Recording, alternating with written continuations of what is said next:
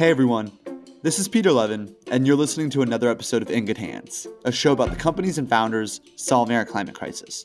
Today, I have Sandra Newton back in the hot seat, Chief Sustainability Officer of Just Salad. Just a few weeks ago, Just Salad became the first U.S. restaurant chain to carbon label their menus. And this is important for one big reason. Now, for the first time, consumers have the information they need right up front to make responsible decisions, right? Just like we have nutrition facts where people count their carbs, their calories. You can now do this with Just Salad's menu. And in the episode, Sandra and I will discuss the lead up to this hallmark announcement, what carbon labeling means, and how it manifests in the menu, which she believes is necessary to move the needle on behavior change from carbon accounting and budgeting tools to apps that make it super easy for consumers to know how they're buying and what it means on an everyday basis.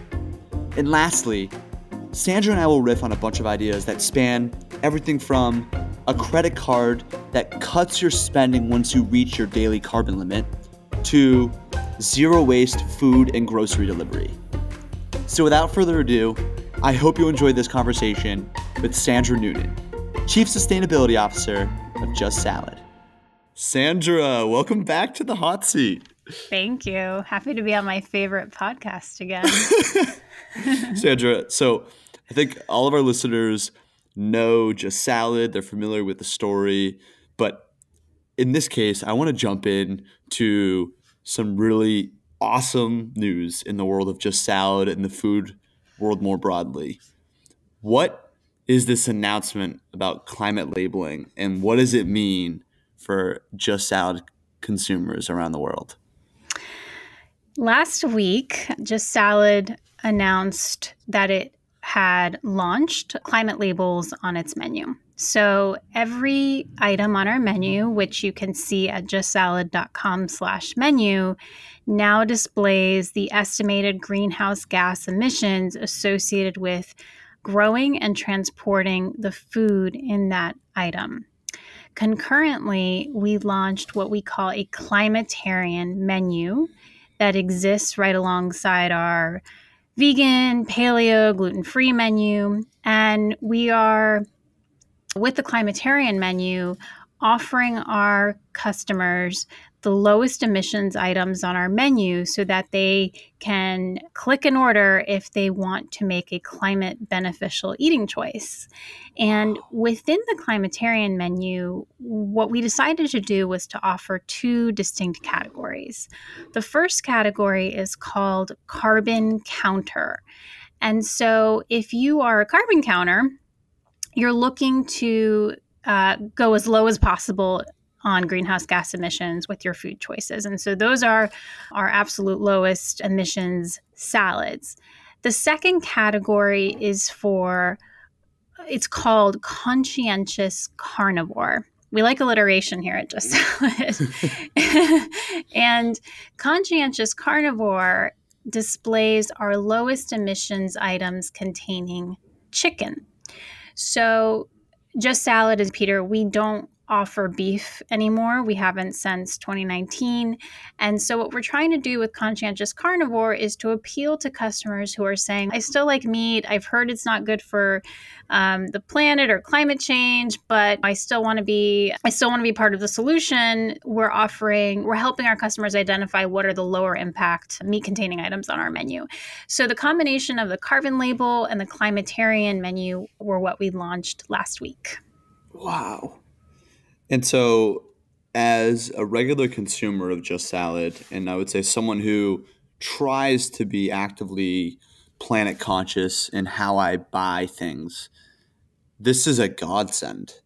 The fact of the matter is 99.9% of American consumers and just consumers more broadly will not put in the work, right, to do the vetting and auditing before they make a purchase. The fact of the matter is most people don't even think that way. And if you do want to be supportive of smarter and more responsible consumer decision making, it's just too hard to do it. And this takes all of the effort out. It's just there's no effort required. I'm glad you feel that way. And honestly, I think we are just getting started.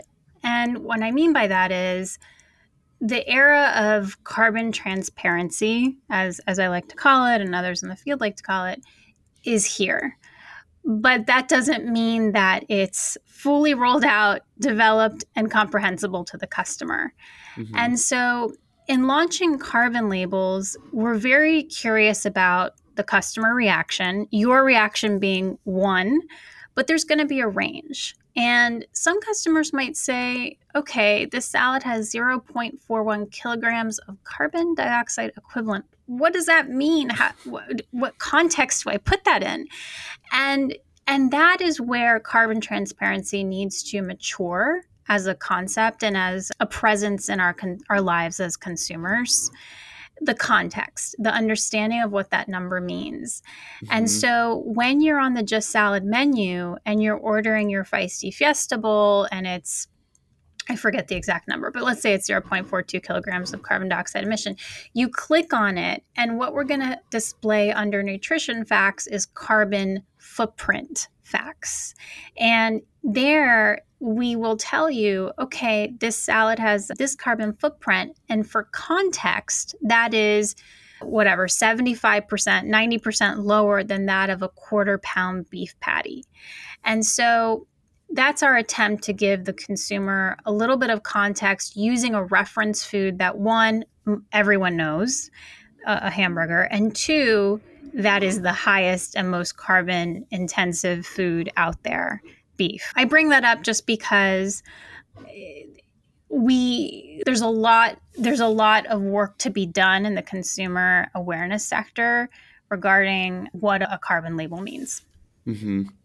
So my question for you is a bit more broad strokes in nature, because I think what you bring up here about context setting is probably the most important factor.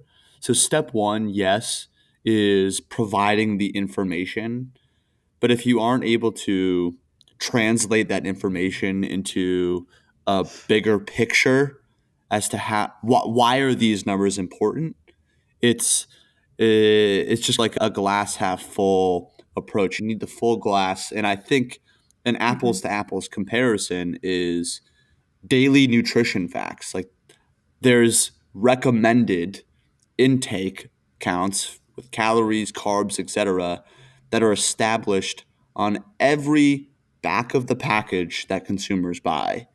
So do you see a future where something like that starts to coexist on foods, where the same way people might track their carbs or their calories or their protein, carbon starts being that next characteristic or criterion that people start buying and consuming on? Yes. And I'll give you a couple of reasons why I think that's going to be the case. First, Just Salad is the first U.S. restaurant chain to carbon label its menu, but we're not the first company to introduce carbon labels. Oatly, the oat milk brand, has carbon labels on pack, and they have for the past, I believe, couple of years. There are other food companies based in the UK, primarily like Quorn, Quorn. They're a plant-based meat company. They have carbon labels on pack, look very similar to ours. And Unilever recently announced that it would be carbon labeling a range of products in the future, in the near future. So carbon labeling has become a thing. And what we now need to help our customers understand is what their carbon budget should be. Mm-hmm. And there are organizations out there that are quantifying what the per capita carbon budget of every global citizen needs to be for us to live in a world where climate change, global warming does not exceed 1.52 degrees Celsius. And so you can back into an approximation or an estimate of what thresholds we need to be living under to achieve that world. University researchers have quantified that the average daily carbon footprint of the American diet today is 4.7 kilograms of carbon dioxide equivalent. And we also know that G20 countries need to cut their dietary carbon footprints in half to achieve a world that doesn't see catastrophic climate change. Mm-hmm. So we have a couple numbers out there that are already a North Star for where, the bounds in which we need to be living emissions-wise. Mm-hmm. So this is where I was hoping the conversation would go, because last time we talked, one of the talking points is around the best way to surface this information. And I think in an ideal world, it would be as pervasive and prevalent as the nutrition fact, right? On every product that we buy, there will be maybe even some like legislative statute that brands and companies have to include this type of information. But it's probably going to be quite a bit until that manifests in real life. And I do see a bunch of companies that are doing this, mobile applications that track spend and will audit your bank statement and make educated guesses and estimates around your budget, your carbon budgeting, and how much you're spending. I've seen other. What do you think? Yeah, what is your take on the likely rollout of solutions into your daily life? And what do you think is the ideal set of solutions that will be required? Great question. The solutions need to occur at the policy level, the business level, and the individual level. And all three of those intersect and feed on each other. So at the policy level, governments around the world have the ability to incorporate sustainability guidance into their dietary guidelines. And in fact, nutrition experts, academic researchers at American universities have appealed to government to do precisely that and to widen our concept of what healthy eating is. And there are position papers on this, and that hasn't been taken up yet by the U.S. government, but we are seeing other governments incorporate sustainability guidelines into their national dietary guidelines. So I think that needs to happen. And then at the business level, at the startup level, what's exciting is what you're alluding to, the emergence of tracking apps. I have to say, Peter, I'm a total tracker, meaning like I look at my steps every day. When I'm trying to get fit, I will monitor my carbs or my calories. So for me, this is such a natural leap, and it appears to be for other people too, because out of Sweden, there's a company called Duconomy. It's a startup I've been looking at very closely. They are launching the world's first credit card with a carbon limit. So they will block transactions that exceed a recommended carbon limit. And they're also developing, or they've developed an app to tabulate the carbon emissions of any given item.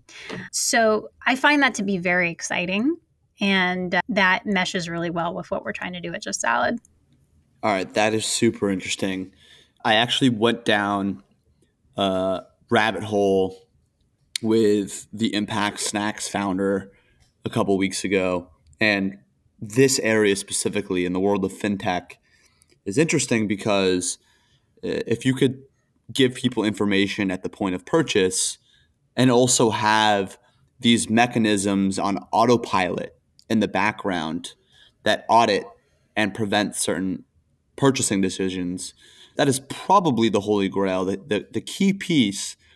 And I'm not sure if you've spoken to Duconomy or if you've done digging in here, is how do you actually make the educated spending decisions? If you're buying let's say on Amazon or on Whole Foods, it's really hard to see what you're buying because the vendor of record shows Amazon. And I'm guessing that the footprint for a Panasonic TV is going to be totally different than a Noon supplement tablet.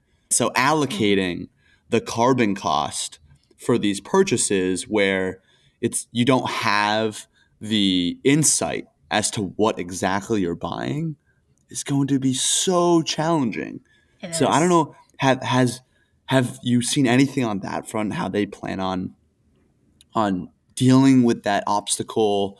Or I mean more broadly, maybe we don't need to be that exact, right? Maybe we can make broader and educated guesses based on other factors like where the fulfillment centers are, et cetera. So I don't know if I'm talking too much. What have No, you no. seen here?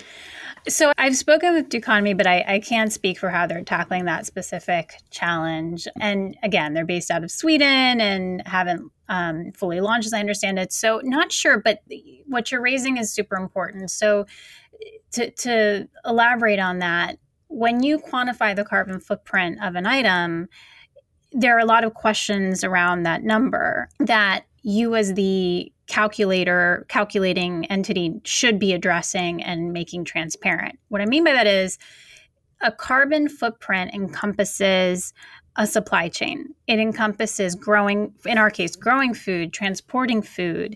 It can also encompass the packaging, the lighting in the factories that were used to make a product, the end of life, how many carbon emissions were associated with recycling or landfilling that item.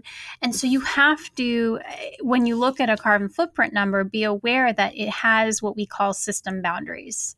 The carbon footprint can encompass cradle to gate, cradle to retail, cradle to landfill, etc.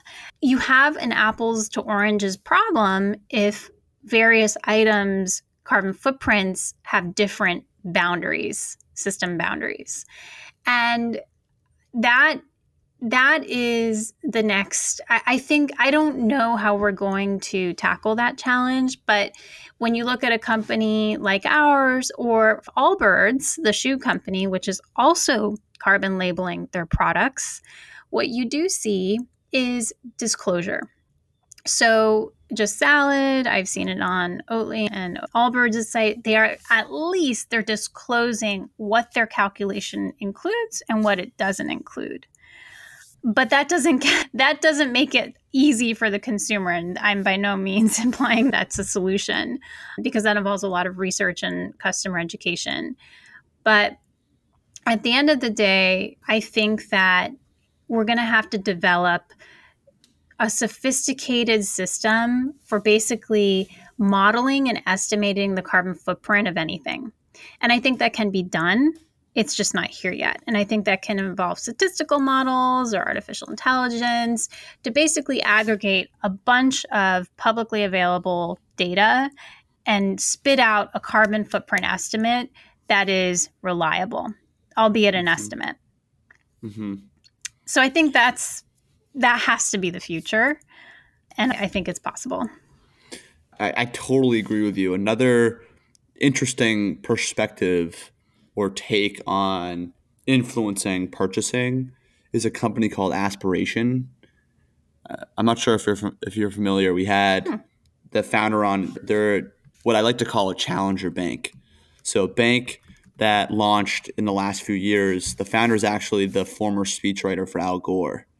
And the bank operates on a totally different model from traditional financial incumbents.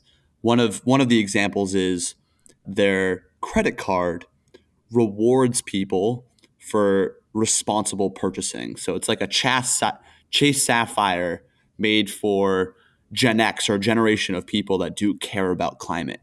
So if you buy at Just Salad or Allbirds, or I don't know, these are just arbitrary examples, but companies who have demonstrable either public commitments to carbon neutrality or carbon positive, et cetera, they will give you up to 10% cash back on those purchases. Yep. Versus 3% on filling up your gas, which is like all the cards have the same thing. So this company, that's one of their financial products that is designed around supporting consumers that want to be responsible, and then giving people money for rewarding them for responsible consumerism. What do you think about that take? Is that going to work, or is it going to be like I'm only going to use this card if I'm going to shop at Allbirds. Otherwise, I'm just going to use my Chase Sapphire. How do you think that unfolds?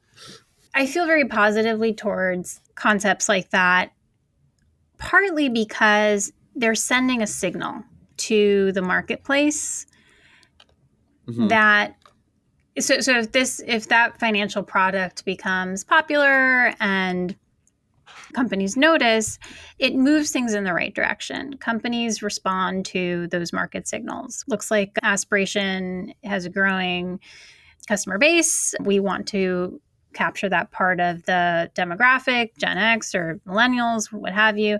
We better respond in kind. Hey, why don't we hit up Just Salad and ask them a little bit about how they did their carbon labeling? We've already gotten questions like that. So I think it moves the marketplace in the right direction. And I also think that it is a sign that it's a sign that we're starting to recognize individuals are going to be part of the climate crisis solution, and that companies are going to partner with individuals to resolve this crisis. Whereas years ago, maybe we felt a bit helpless, more helpless than we do now, and we were really counting on the Paris Agreement and international frameworks to do this hard work for us. I think that mentality is giving way to one that is more, that recognizes individual agency. Sandra, I want to talk about one more thing before we segue to the next part of the interview. And as a fellow New Yorker and the chief sustainability officer, I would love to hear your perspective on the state of single use in obviously New York specifically, but in the world of food more broadly. This last weekend, Tori and I went to this awesome Mexican restaurant that we love on West 46th. And it's the first time we'd been there for a while, great outdoor seating. And we ordered fajitas, and every part of that meal came in a separate single-use container. Like the sour cream, the salsa, each of those in single use. One of them in a big to-go container. The pita was wrapped in a separate aluminum foil thing. So to me personally, I don't see how this makes sense. I understand the state of the world, but you would think that dishes get washed, right? They go through dishwashers that are heated to these super high temperatures and run through cycles with soap. I mean, what are you seeing in the world of restaurants as it pertains to single use? And is there any optimistic messaging you have around the resurgence of reuse back into the category? Yeah, absolutely. I'm very hopeful that the pendulum is going to swing back to reuse in a completely healthy and safe context. The reason I think that is because in cities from New York to San Francisco, we're seeing reuse-based business models pick up. In San Francisco, you've got Dispatch Goods. They are reusable food delivery service. In Austin, Texas, there's a small company called Trashless that is delivering groceries in reusable containers. Wally Shop is a zero-waste grocery store. In New York City, you've got Deliver Zero, which is a zero-waste food delivery platform similar to a Grubhub or an Uber Eats, but they deliver in reusable containers. And the customer can bring them back to the store or give them back to their courier on their next order. So there is a very vibrant ecosystem of reuse within the food industry. And internationally, it's stronger in some areas. In Singapore, there's a company called Muse, you might have heard of it, that is really doing a robust business in Singapore with a reusable cup use and return system. So I think that it needs to scale. And that's why with platforms like Deliver Zero, I'm very hopeful, because that's a platform where the more restaurants join, the better the network effects. And yeah, we're looking really closely at that. Okay, that's super interesting. Sandra, I literally wrote down every single one. I'm like, yes, more guests for the show. All right, so Deliver Zero. And this is super interesting coming from your perspective, right? At the operator level, leadership position at a restaurant chain.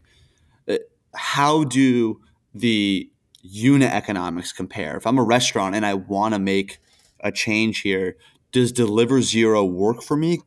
Is it still a ways away before the economics become competitive? And then for the consumer, am I paying an extra dollar or two? How does it actually manifest into existence?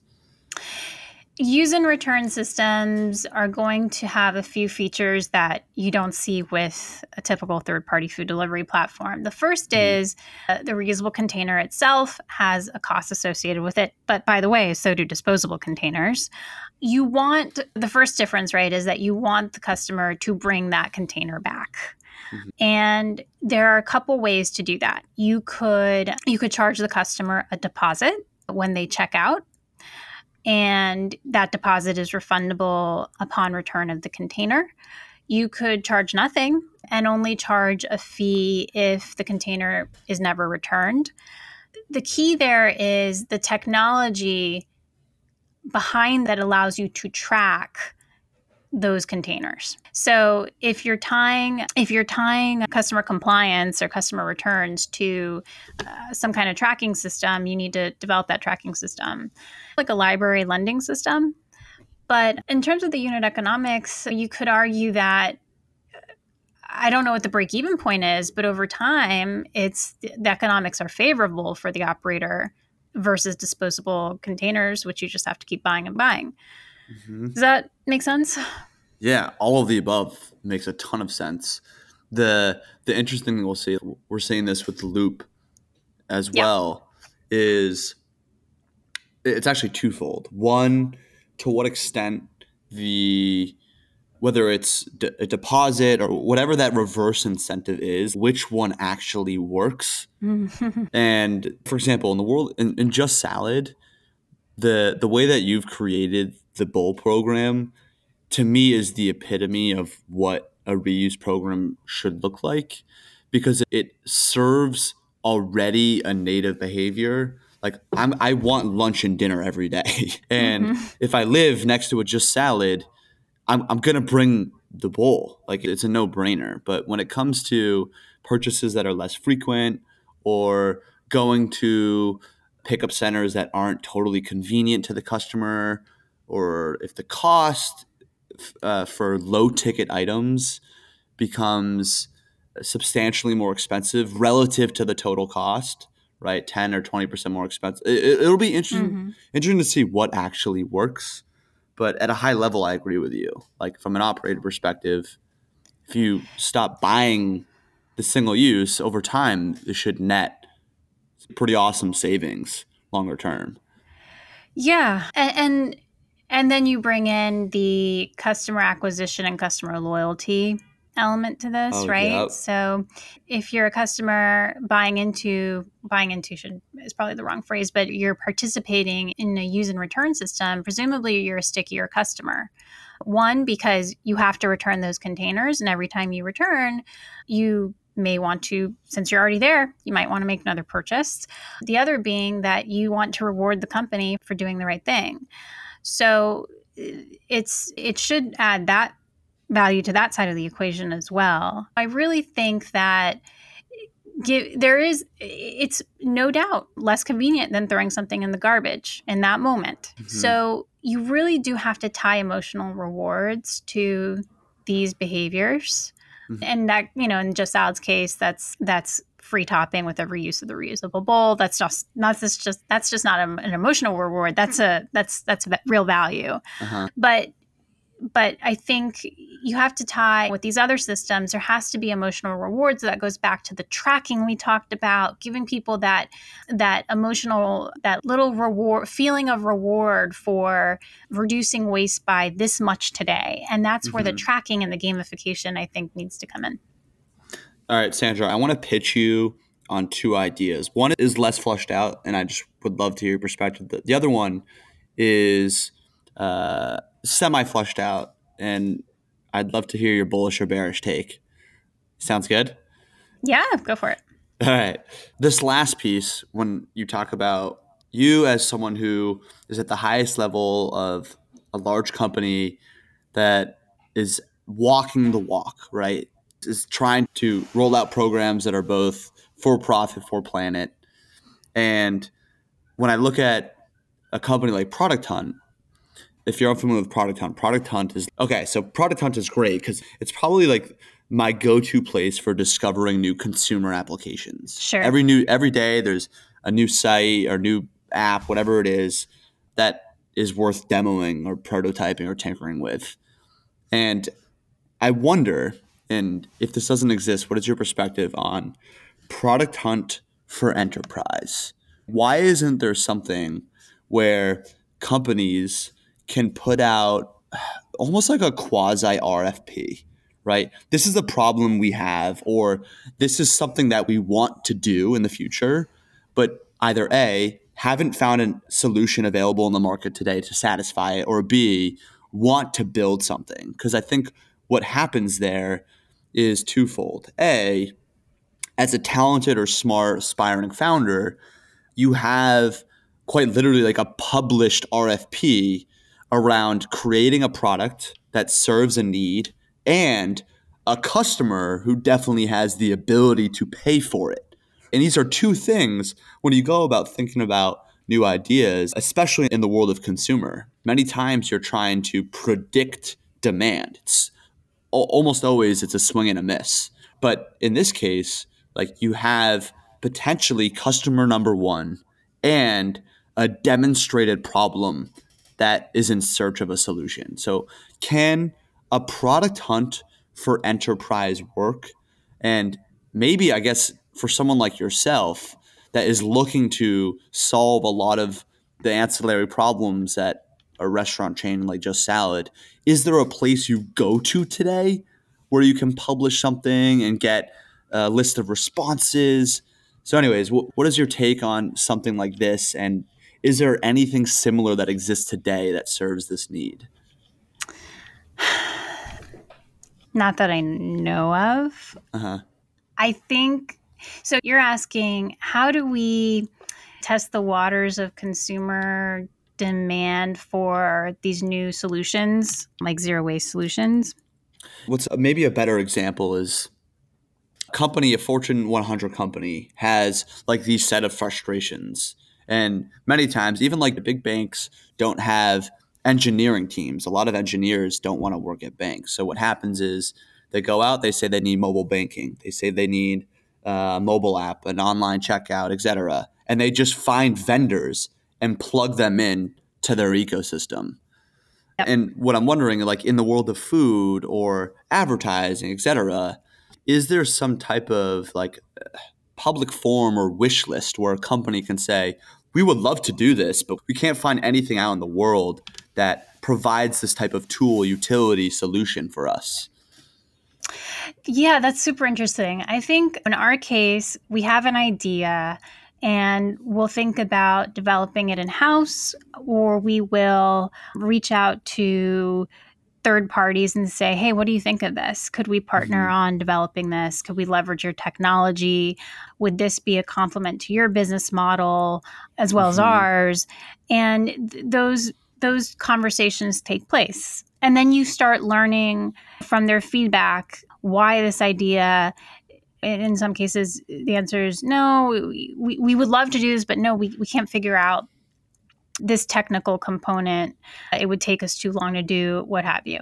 Yeah, those conversations we do very informally, but I do think that the closest approximation to what you're describing is something that Closed Loop Partners does really well. So this investment firm that's dedicated to circular economy solutions, they will announce challenges to the marketplace. Their latest is develop a new version of the plastic bag. That's not a plastic bag. They announced the what was it called? They announced a cup challenge, next gen cup challenge a couple years ago to develop a version of the disposable cup that was recyclable, circular. And I think they play a really important role in seeding those next gen products and concepts. And I pay a lot of attention to what they're doing and what solutions arise from that. And it is like this RFP process, because then you get all these startups rush into those contests and you see really ingenious solutions. Oh, you're so spot on. I remember I actually went down that wormhole too, because I think they partner with IDEO on these challenges. Open IDEO, I think, provides the platform, and then they get these company sponsors like Closed Loop. Another one that I saw recently, they're doing one in Chicago right now. That's how do you design outdoor seating for this upcoming season? Like, we know that outdoor seating is great, but come wintertime, when a lot of restaurants aren't going to be able to have inside capacity, maybe 25%, whatever it is, how do you create something that's outdoor, that's resilient to weather, that could produce temperature, heat, etc.? So they're doing one of those now. But I agree with, at a high level, there should be an X Prize or a open IDEO challenge for X, and these should be running continuously. It's such a win-win across the board. And I keep going back to this first principle, which is, actually heard this from Austin Allred, who runs Lambda School. And for people unfamiliar, Lambda School is interesting because, unlike traditional secondary ed, they only charge you once you've landed a $50,000 up job. So they'll train you to be a software developer for 9 months. You pay zero up front, and then you pay a percentage of salary only after you've secured a job paying $50K or more. And what they've done there is they de-risk the leap, right? There's too many times where people are concerned around, just like your hierarchy of needs. Can I afford rent? Can I afford food? And on one of these episodes that he went on recently, another podcast, they just raised, I think it was like $85 million from GigaFund. And the guy was like, I think they were talking about secondaries. And the reason why secondaries are important for a founder is if you can take a little bit off the board so that you have no concern around being able to support yourself and your family, it totally reshapes how you think about risk mitigation, what your appetite is over a 10-year horizon. Now you're much more likely to swing for the fences if you are way less concerned about your downside, protecting your downside risk. It's the same thing here. If I'm a founder and I'm smart and I want to go after something, if I know up front that I have a potential customer, I have funding, these are what's required to really get to scale up and systematize innovation.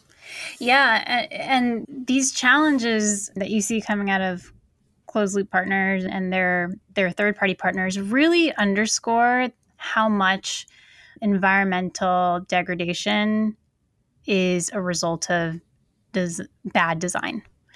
Our products are poorly designed, or let me rephrase that, poorly designed products produce bad environmental externalities.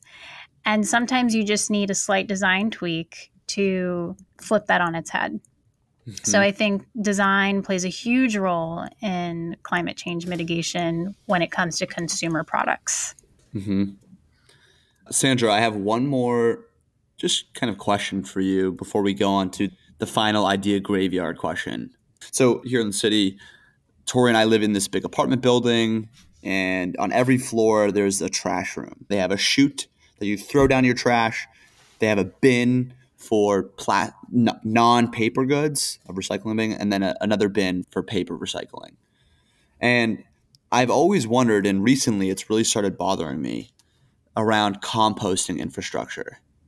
And my question for you is, A, do you see a future looking more people in their individual units, houses, apartments, having smaller home composting, and then there's a separate entity that comes and maybe comes to the building and picks up all the bins? Or does it happen at a slightly broader scale where the building, for example, has a separate chute dedicated to composting. And so now if a third party comes, it's all in this like one bin in the basement. They can take it and leave. But I just want to get your high level take on composting infrastructure and how we increase the adoption of this at the consumer level. Man, Monday morning, this is a hard one. So I love this question. I don't have an answer, but I've obviously collected lots of data points. Setting aside infrastructure for a second, I think a lot about South Korea. When it comes to composting, there was an article in the New Yorker, absolute must read, a few months ago, maybe more, that explored why South Korea has achieved extraordinary levels of food composting compliance. And what was the answer? They charge citizens for food waste. They charge on a per weight basis. And there you go. People are reducing their food waste. And there's nothing like a financial incentive to reduce waste. And people respond to that. So I think policy is a big lever that we really have to pull. But when going back to infrastructure, I've also talked to some AI startups that use computer vision to recognize food versus landfill waste or recyclables. And there are a couple of those that have sprung up, and I am very excited by the role that computer vision can take in automatically sorting waste. Mm-hmm. And I think we would be remiss to ignore the role of technology, especially when infrastructure is so challenged, especially amid COVID-related budget cuts. Hopefully those will be fairly temporary, but it certainly has set us back. It's so funny. Like I always swing back and forth on the spectrum of where we need more technology versus quote unquote dumb solutions. Yeah. Like, so I can see a world where, this company sells technology to a company like Waste Management, and they can integrate it into their existing workflows, and they already have all the infrastructure at these facilities. So like maybe smarter sorting is what we need. But it feels like with something like this where it's just, hey, like you just need a separate bin, like a larger bin that's it. And you just need, I mean, I'm oversimplifying. It's so funny. I always swing back and forth on this pendulum. Maybe dumb is better. Like maybe that is what we need here. Probably a combination of both in this instance, because one is behavior change at the source with the dumb solution, and the other one is doing what we already do now and leaning on technology to effectively solve our poor behaviors. Yeah, and the waste landscape in the U.S. is so fragmented. Municipalities vary wildly in what they recycle and don't recycle, and if there's composting. So I think it's going to require a lot of different solutions. Mm-hmm. All right, Sandra, we're going to segue to the signature idea graveyard question. I don't know if you came with an idea or two from the list, but as always, my question for my guest of honor is, do you have an idea or two that you would love to work on if you had the time to do, but for now is just rotting away in your idea graveyard? I think that the experience of launching the carbon footprint label at Just Salad has made me very attuned to the issue of transparency and gratification. So how to signal to how to give a reward, an emotional reward to someone for doing something that's climate beneficial. Because what I think is missing is, okay, you select a salad from our Climatarian menu and you feel good about it, but there needs to be more. There needs to be I feel like there needs to be some measure of the good you've done. And so I'm toying with the idea of what if there were a CDC for climate change, where we could go online and see how we're bending the curve, so to speak, on climate change, on ocean waste. And I think those things exist, and fragmented all over the internet. But I really think that the effects of our actions need to be more discoverable and transparent for people to really get on the bandwagon, so to speak, because otherwise you're doing something, but the bigger context is still a black box. Does that make sense? It absolutely does. CDC for climate is super compelling. I love that positioning. And we should be going after the problem set the same way we go after life-threatening diseases. They're very similar in nature. Yeah, and I don't want to diminish the work of like the IPCC and these incredibly important NGOs and international bodies that monitor the impacts of climate change. But I really think there's a vacuum in connecting consumer behavior to environmental benefits and impact. So that, and I also think this whole zero waste movement is gaining a lot of ground. You've got e-commerce concepts, we've discussed that already, centered on zero waste living. But I would love to see it taught, some form of this taught in schools as part of, back in the day, home economics was taught, right? That's gone. Where are we teaching kids to live zero waste and giving them the rationale for that? I think that I'd love to see school kids learn that at an early age. Oh, that's really interesting too.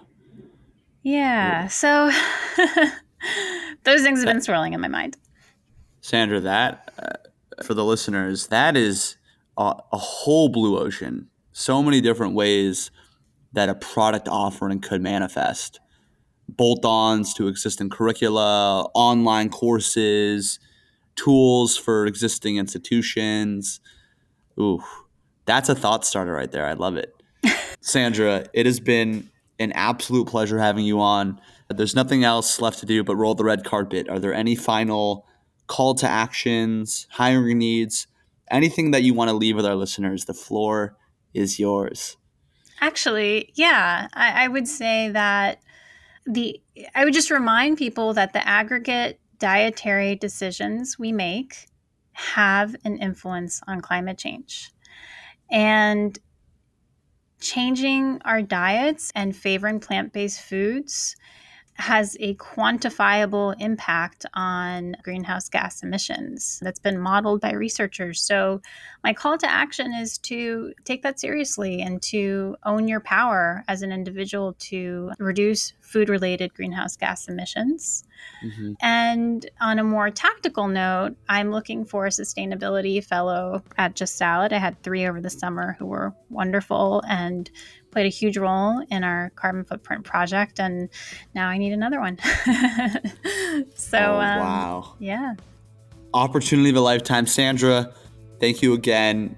We just gotta keep, at this point, we just have a recurring thing on our Google Calendar because you're now batting 2 for 2. We just gotta keep the streak going. Thank you, Sandra. Thanks, Peter. If you enjoyed the episode, please consider subscribing and writing us a review. Also, if you have any recommendations about a founder or a company that you'd like to see on the show, let us know. Message us on social at In Good Hands. Also, special shout out to Dan Mahoney, who produced this week's episode, and Eddie Knuckles, our music director. I'm your host, Peter Levin. You can find me on Instagram or Twitter at PeterA11. And that's it. Looking forward to bringing you another new episode next Tuesday.